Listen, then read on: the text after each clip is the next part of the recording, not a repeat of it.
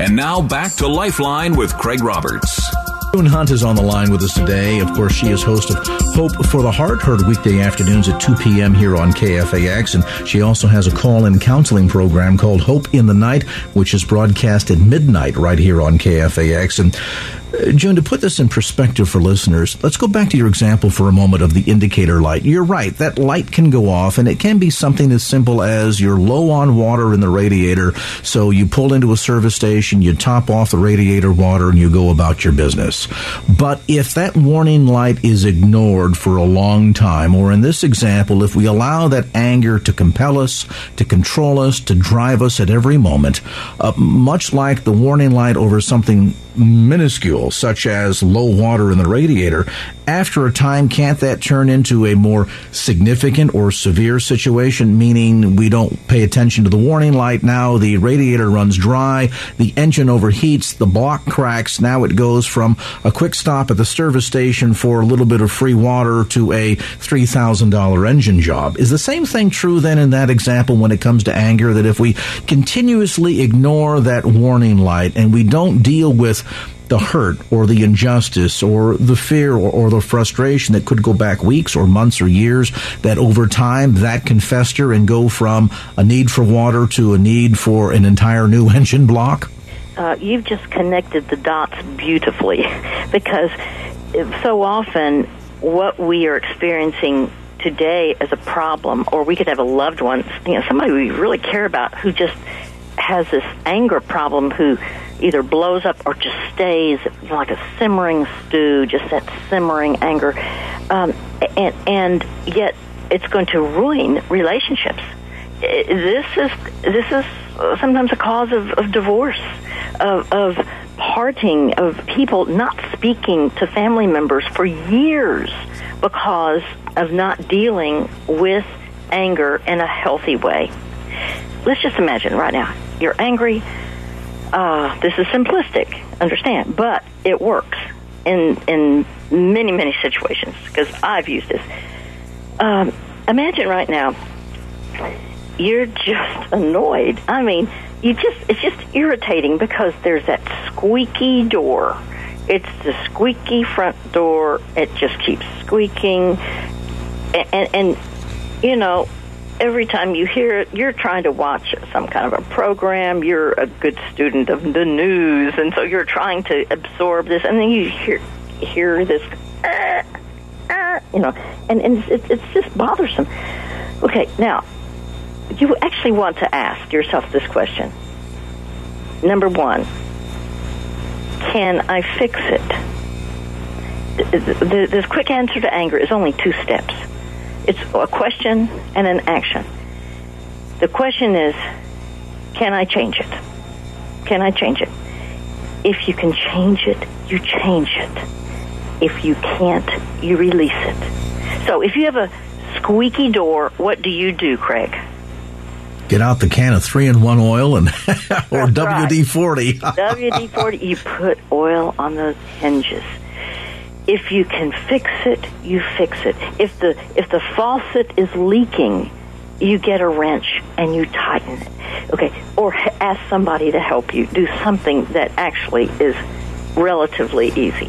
So if you can fix it, you fix it. If you can't, you release it. For example, if you've just lost the dearest person in your life and you are hurt, you feel pain, you feel, oh, this seems so unjust, I wanted more time.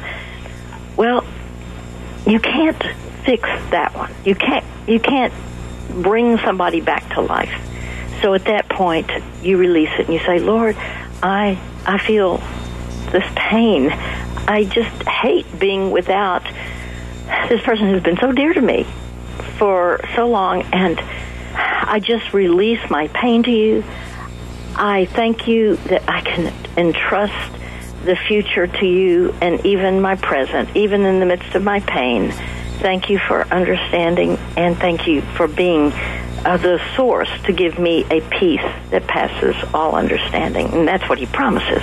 He promises that he will give us a peace that passes all understanding, because, of course, Jesus is the Prince of Peace. And when we've humbled our hearts and received Jesus as our personal Lord and Savior, he comes in and he is peace for us, even when we don't have peace within our own hearts. At the end of the day, that anger that you're experiencing, or maybe you're on the receiving end of because you're living with someone in your home, maybe you work with someone who is constantly demonstrating levels of anger. That's the warning light on the dashboard, as June Hunt says, that ought to compel us to say, there's something wrong. We need to take a serious introspection look at what the source of that anger is. As June points out, it could be a past hurt or an injustice. It could be response to a situation that made you fearful or made you frustrated. To address those issues, to learn then on how to recognize the anger from the past, keep it in the past, and realize that you don't have to be controlled by the past. Ultimately, to, as Scripture encourages us, to be angry because it is a natural emotion, and yet sin not, and not allow it to control your life or negatively impact the lives of those around you. We'll find all the details inside of this new book called The Answer to Anger, Practical Steps to Temper Fiery Emotions, newly published by Harvest House. You can get it through, of course, the website. You can go directly to hopefortheheart.org and order it that way. The broadcast, by the way, newly installed here on KFAX weekday afternoons at 2 p.m. And June, we are so delighted to have your insights and your wisdom every day here on KFAX, in addition, of course, to the evening broadcast, Hope in the Night at midnight. The daily broadcast of Hope for the Heart is such a thrill to have you on. It'll be a joy to be with you in the afternoons at 2. Could I address one thing that you said, and that is when someone is angry toward you, and if they are abusive toward you, what to do? Could I just... Please. Because so many people think, oh, well, I have no choice. I just have to submit. Well, the Bible says, and that's what I want to say, is look at the whole counsel of God. Since we're talking about anger, look at what the whole counsel of God says. For example, Proverbs 22:24 says, do not make friends with a hot-tempered man. Do not associate with one easily angered. So you have the right to move out of harm's way. If someone is being continually demeaning, who is angry at you and keeps exploding toward you, that is not healthy. In fact, you say, okay, it is biblical, Proverbs 22:24, for me to move away from that kind of person. You put a boundary up, and you explain to this other person, even though this can be very uncomfortable, but you can learn to do this, and we can teach you how to do this. Also, you say, but isn't that kind of punitive or something? The Bible says in Proverbs 19:19, a hot-tempered man must pay the penalty. If you rescue him, you'll have to do it again. In other words, it won't do any good excusing this kind of behavior.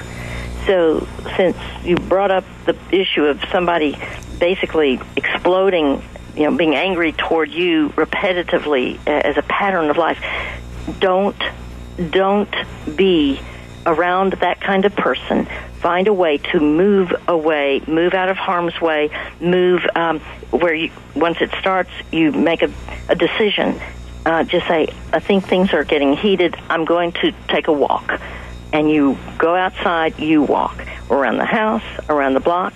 You take a car, you drive. You do something to separate yourself, because it is not God's will that you be anybody's emotional punching bag or physical punching bag.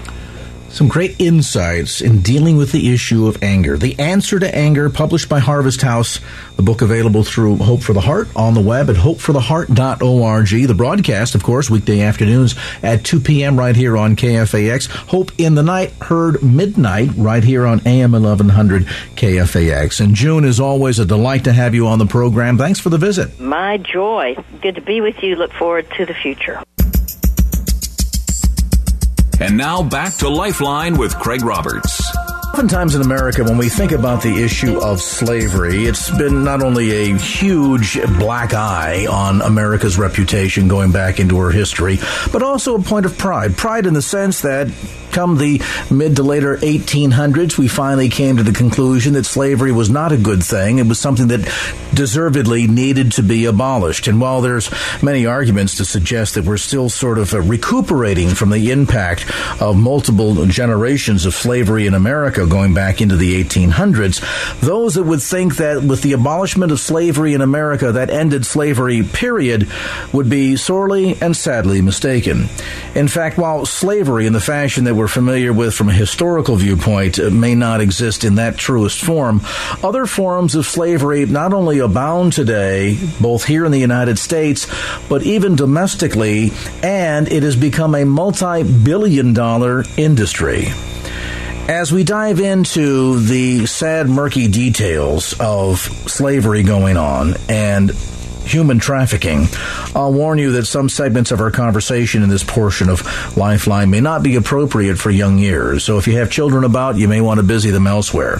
As we engage in conversation with a special guest tonight, he has served as an undercover investigator and outlines his experiences inside of a new book called God in a Brothel, an undercover journey into sex trafficking and rescue.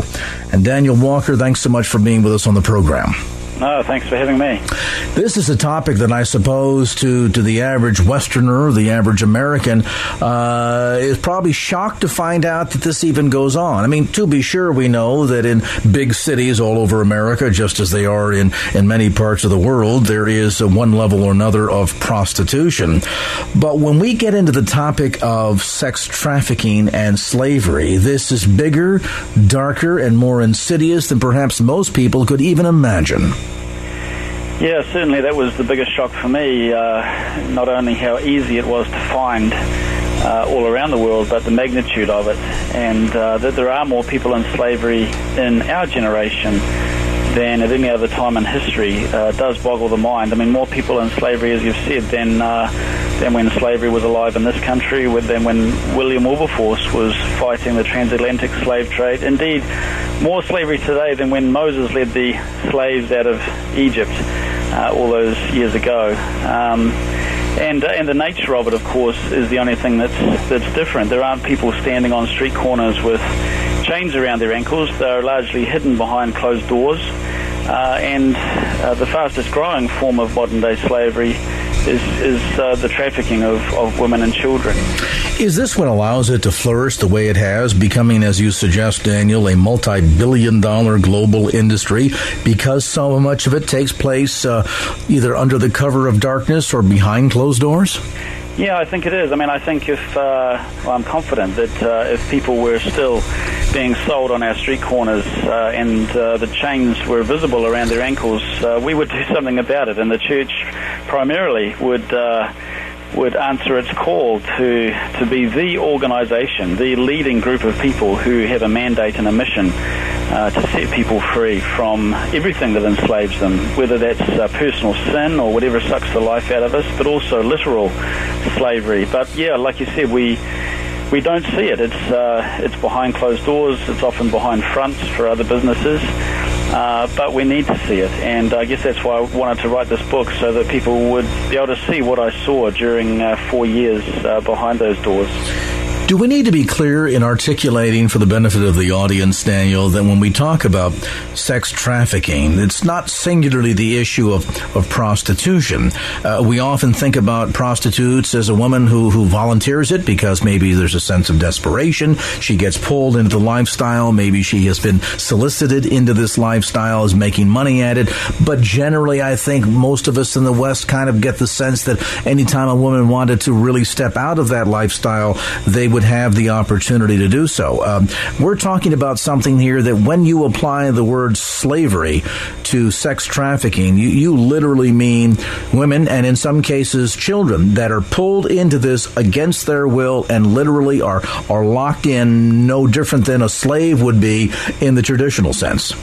Yeah, absolutely. There's a lot of deception involved, and false lies and promises that are used to lure young women and, as you've said, children into this industry. But make no mistake, it is slavery in the extreme. And one of the first cases I came across was in the company of a U.S. Special Forces soldier, actually, who was operating in that part of the world, and he liked what we were doing. He said, I'll come along and provide you some security. And I said, that would be great. Absolutely. So he came with me to this location, and the pimp took us into a small brothel, and he brought in two 14-year-old girls. I was recording the transaction with a covert camera. We paid some cash to return at some future date to have sex with them, and so we were gathering evidence that could be used under local law in that place to rescue those girls and facilitate the prosecution of the perpetrators. And so this soldier, he looked at me like, okay, are we good to go? And I knew from the intelligence we'd received that there were even younger children available in that place. And so I said, these girls are a bit old for me. And this pimp, he winked and smiled, and he said, wait there, and he disappeared, and he came back into the room. And he had two little girls who were about 6 years old, and they had pigtails and teddy bears on their T-shirts. And this soldier, he shut down at that point. He went quiet. And nothing, he's a guy that's been there and done that, but nothing had prepared him for two little 6-year-old girls being offered to him for $30 an hour for whatever he wanted to do to them, basically. And, at that point I took over. I taught Sunday school in my youth, and I got them to sit on my knee, and as far as the pimp was concerned, I was the perfect sleaze, but I was getting them up close to the camera, capturing their faces and their names and as much information as I could about where they came from. And then we then paid for some future transaction when we would return, and we did return, but we didn't come back with customers. We came back with police, and they raided that place. They arrested the perpetrators, and we rescued those kids. You have a background, of course, in police and investigative work. How did you initially get pulled into investigating this the most insidious of crimes?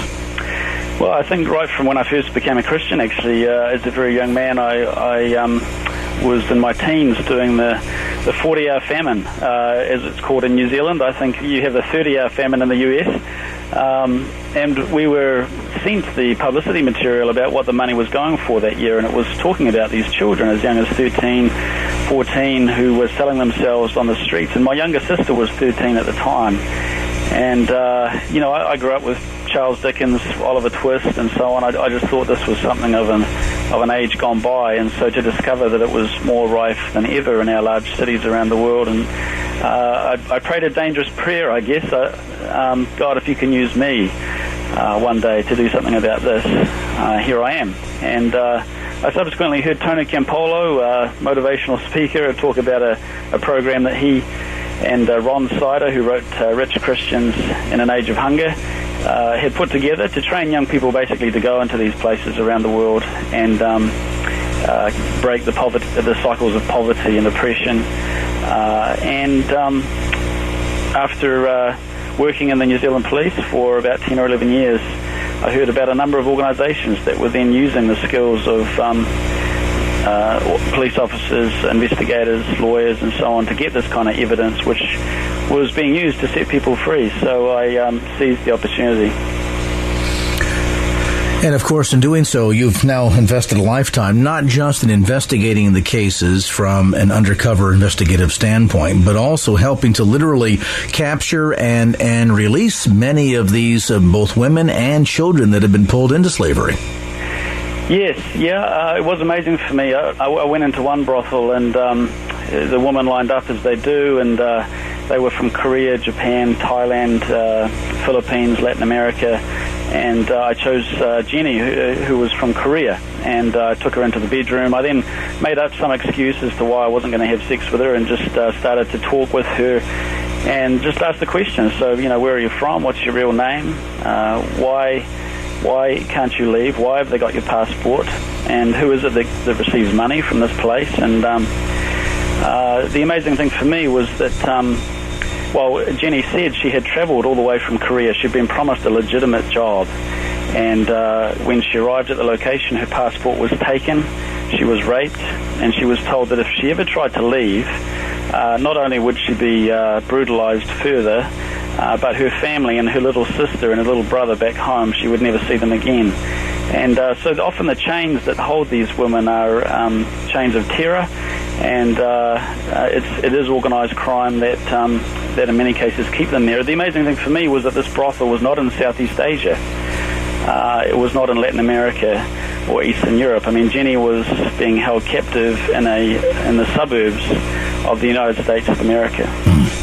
Daniel Walker, our guest, a look at his new book, God in a Brothel, an undercover journey into sex trafficking and rescue. We'll take a brief time out, come back to more of our conversation as this edition of Lifeline continues.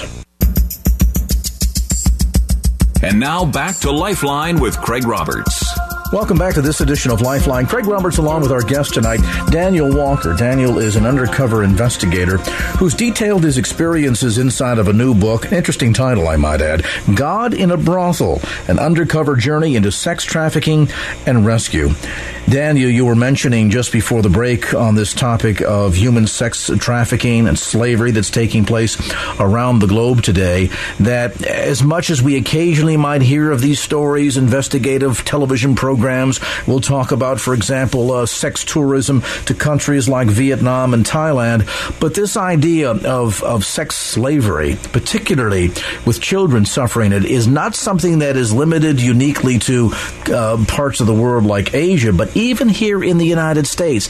Where are they getting these children, and how is it that the operators of these brothels, and I'm assuming most all under the purveyance of organized crime, are able to operate below the radar screen? Yeah, well, that's a very good question, and I guess in part it's because of the nature of the business. It's often hidden behind other fronts.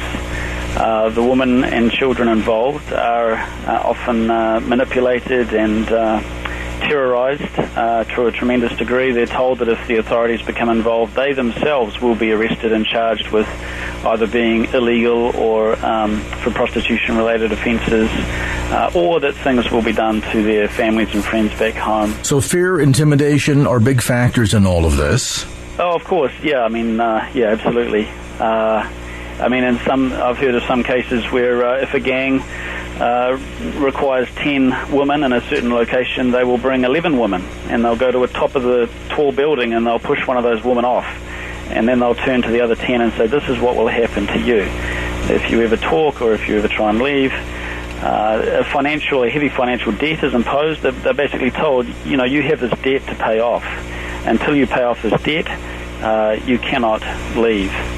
And, you know, I met Maria, who at the age of 15, well, actually 13 when she first was pulled into this brothel, but at the age of 15, she was trafficked, and she was told, you have to pay off this debt. And she ran away. She ran to the local police. This was in Central America. She ran to the local police. The police took her straight back to the brothel because they provided protection. And the officers got freebies with any of the girls whenever they wanted it. She ran away again, and she ran further and harder. She ran to the army. And the army took her to the border and said, you know, you're illegal, get out of the country. She ran into the hands of the very same group of coyotes or traffickers who took her straight back to that brothel. So when I found her on this little dance floor in Latin America, she had absolutely no recourse to justice. Actually, Maria was one of my first cases, and I hadn't been doing the work very long, and I was afraid. I was afraid of my own humanity, my own sinful nature. I was well aware how fickle men can be. Unlike some men, I guess it was only after becoming a Christian that I started to frequent brothels in this manner and to gather evidence. But, you know, I was still very aware of my sinful nature and didn't really know, you know, what's going to happen when I walk into these places. I was afraid of the bad guys with guns and the organised crime that protected those places. And I was also afraid of evil. You know, I perceived these buildings and where women and children were devoured and enslaved as enemy territory that I was going into. And actually it was Maria that pulled me onto the dance floor. I'd captured the evidence. I'd already recorded the brothel owner selling Maria to me, so I was eager to leave. But Maria was much more intent on seducing me, and she was afraid she would get in trouble if she didn't. So we're standing on this dance floor of this little brothel, and it was with some desperation that I prayed, God, help me get out of here. But as I did so, everything changed. And I suddenly saw Maria not as a threat to my personal purity or professionalism, but as a child of God, in whose life evil had been so allowed to consume and devour. And I was filled with this overwhelming sense of hatred, holy hatred for evil, and this anger, this burning anger at our indifferent world that so allows its children to be bought and sold. And in that moment, the still small voice whispered in my ear, "Greater is he that is in you than he that is in the world." And I suddenly realized that I was the one who was in possession of enough evidence to send all of the bad guys in that place to jail and to facilitate the rescue of all of the women and children in there. If anyone was dangerous, it was me. And if anyone needed to fear, it was actually the bad guys. And then the hymn of an old hymn, the words of an old hymn that I'd sung in my own childhood, "This is my Father's world," came to my mind. And again, I just realized as I prayed on this little dance floor of this little brothel, that God was in that place long before I arrived, suffering with those who suffer and witnessing Maria's defilement, waiting for someone to show up in his name to set her free, and that he would remain there long after I left. And so I guess on that little brothel in Central America, I felt commissioned, do not be afraid. In fact, go boldly to places such as these, because my children are suffering there. Here in America, are many of the girls brought in from foreign countries as well that are effectively given promises of freedom in America, but have to, of course, pay back the coyotes that bring them across the border into the country? Or is there also a percentage of these, Daniel, that are here because they're involved in human sex slavery because they're runaways? Both, yes, absolutely. Some estimates say that between 18 and 20,000 women are trafficked into the United States every year from Eastern Europe and Asia, Latin America.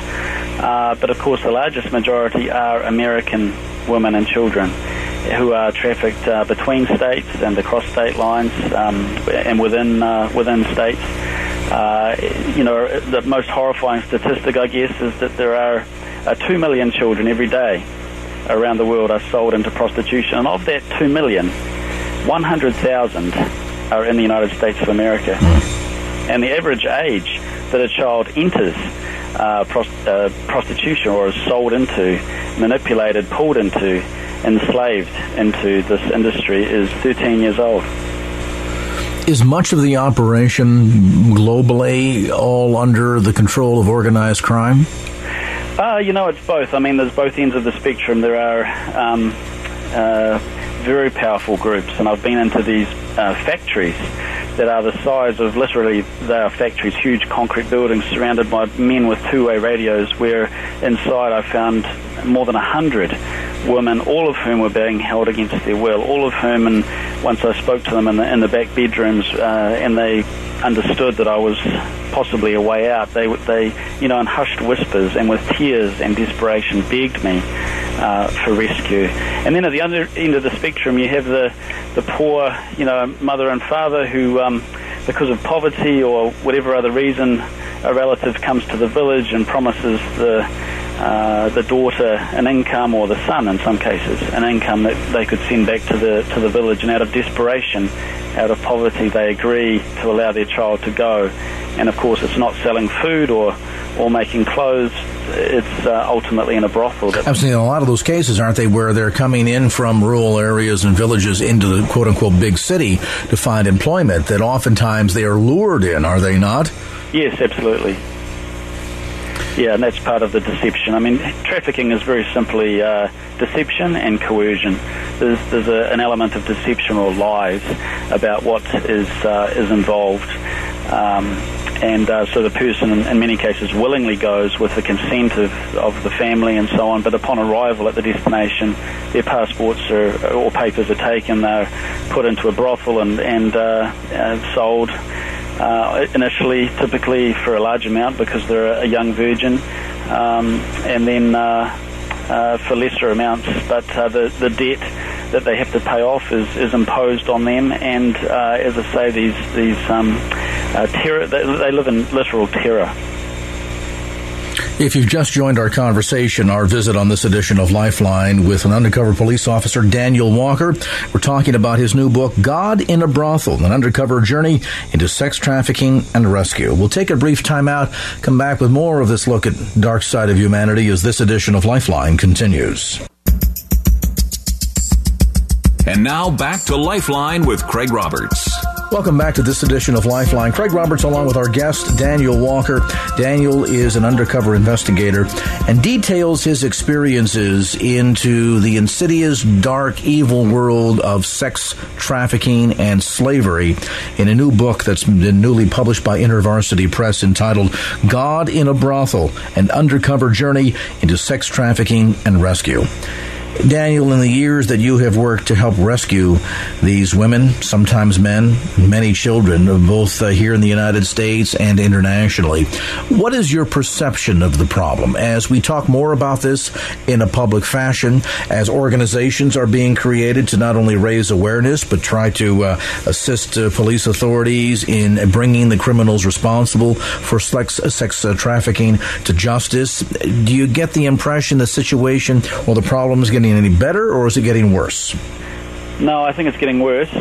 Some estimates say that in the next 10 years, the commercial sexual exploitation and sale of women and children will become the number one earner for organized criminal groups, surpassing the sale of drugs. As you said, a $32 billion U.S. industry at the moment, but unlike drugs, which you sell once and they're gone, you get a child from when she's 5 and you sell her multiple times a day until she's in her 20s or gets AIDS and dies. The profits are astronomical, and the penalties are often less for selling women and children than they are for selling drugs. So, this industry is growing, it's booming, and again, that's why I wrote the book, so that in the hope that people would see what I saw, and in particular that the church would respond as one of the best positioned organizations in the world.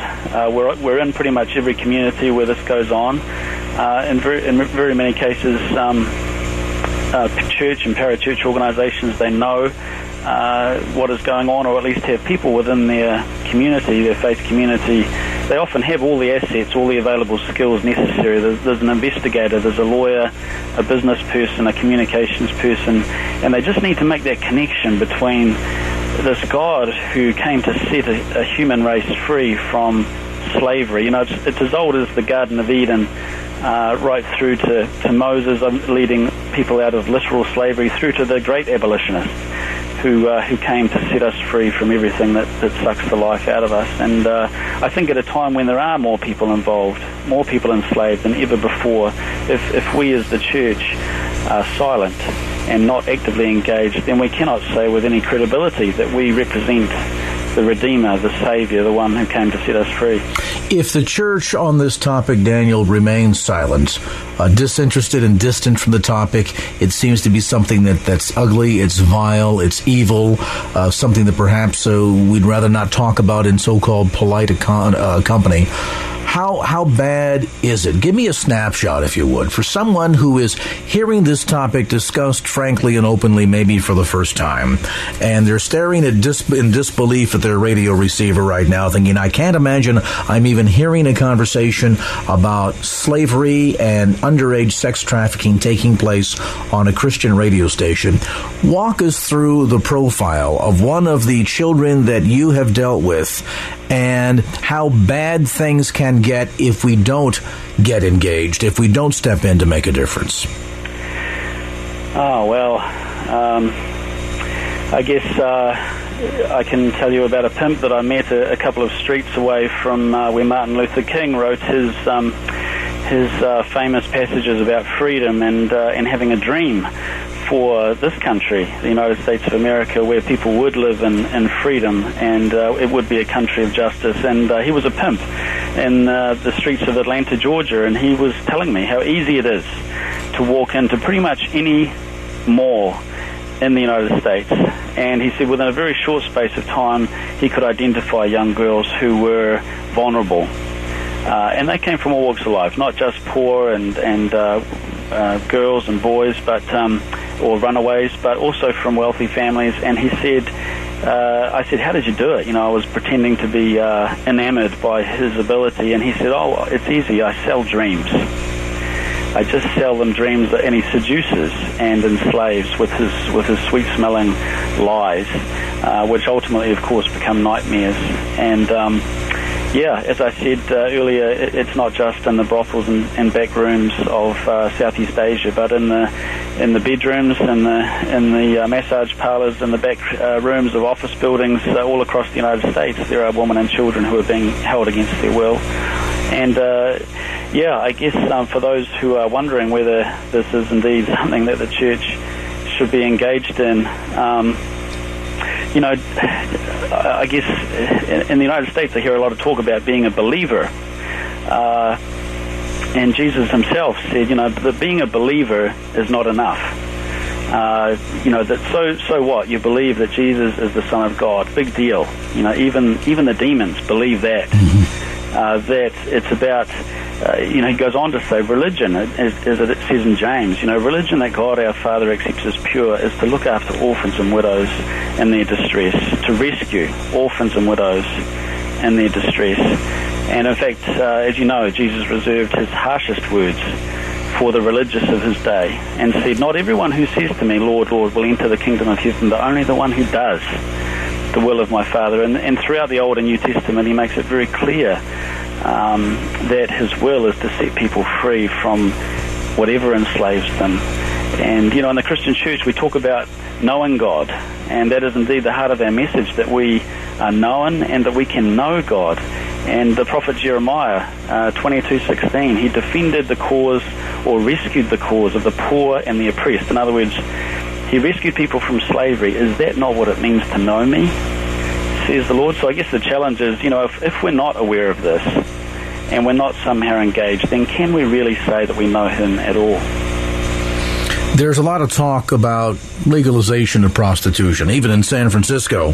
Under our former district attorney, Terrence Hallinan, they had gone to simply not enforcing the law, and if the police arrested both prostitutes and or Johns, would drop them down off of the jail, they would be out in less than 24 hours, and the district attorney's office simply did not prosecute, considering this a so-called victimless crime.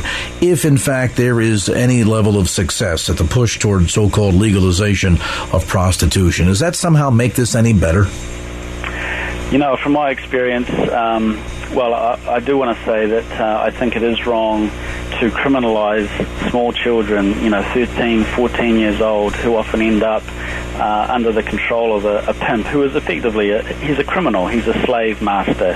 And so often it's these 13 and 14-year-old girls, 15-year-old girls who are being arrested. And thankfully there is some great training in law enforcement around the world and in this country to encourage law enforcement officers to look beneath the surface and to ask those questions so that they do and can identify that actually the people with the power and the people that are making the money out of this crime are 99% of the time not the small girls involved. It's actually the pimps, and in some cases the very organized pimps and organizations that put them on the street. And of course it's the men who prey on them and use them. So if it has to be criminalized, then law enforcement is slowly moving toward and recognizing that they need to criminalize the buyers and the sellers, not the most vulnerable person in the transaction. But you know what? I've been in countries where it's legal and where it's illegal, and it largely, from my experience, has been irrelevant. In both of those countries, there are still women and children who are forced. It's still exploitation then, no matter how you slice it. Even if the government somehow codifies it and says, okay, we're going to look the other way and consider this not to be something that we'll prosecute on, as in the case of San Francisco, or simply legalize it, does not erase or modify the fact that it's still exploitation. Am I right? Oh, absolutely. I mean, in Amsterdam, where it's widely known around the world, it's legal. A huge percentage, I was told recently, but it's escaped my memory, but a huge percentage of those women who are on display behind those glass windows in Amsterdam are still victims of human trafficking.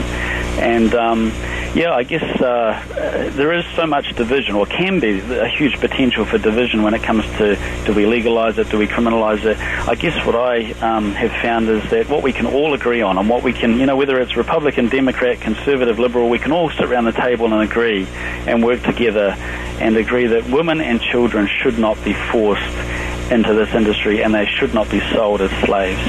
And that's something that we can be united about. And whatever end of the political spectrum or whatever our views, we can all get together and agree that in the extreme form, these little 5- and 6-year-old girls that I have carried out of brothels around the world, that should not be happening. And even if they're 14, 15, 16-year-old American girls who are under the control of a pimp who has so enslaved them mentally, psychologically, physically, emotionally, spiritually, that they need us to gather around them and to do what we can to set them free. Amen. And that the church should not turn a deaf ear or a blind eye to the situation.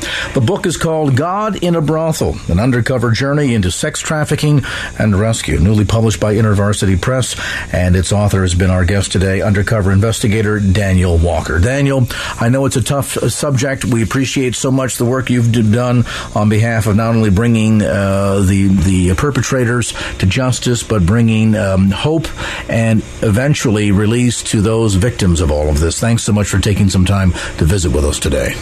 No, thank you. I mean, like I said, I think it's something that everyone can get engaged in at some level, and that's the exciting part of it, and does bring hope. So, no, thanks for having me. Thanks again. Daniel Walker, God in a Brothel, newly published by InterVarsity Press.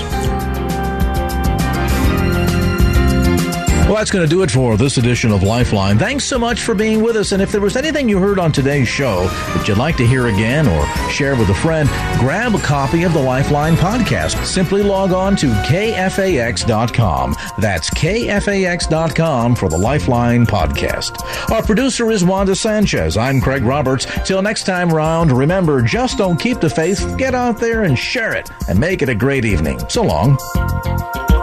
Opinions expressed in the preceding program do not necessarily represent the views of the ownership, staff, or management of KFAX.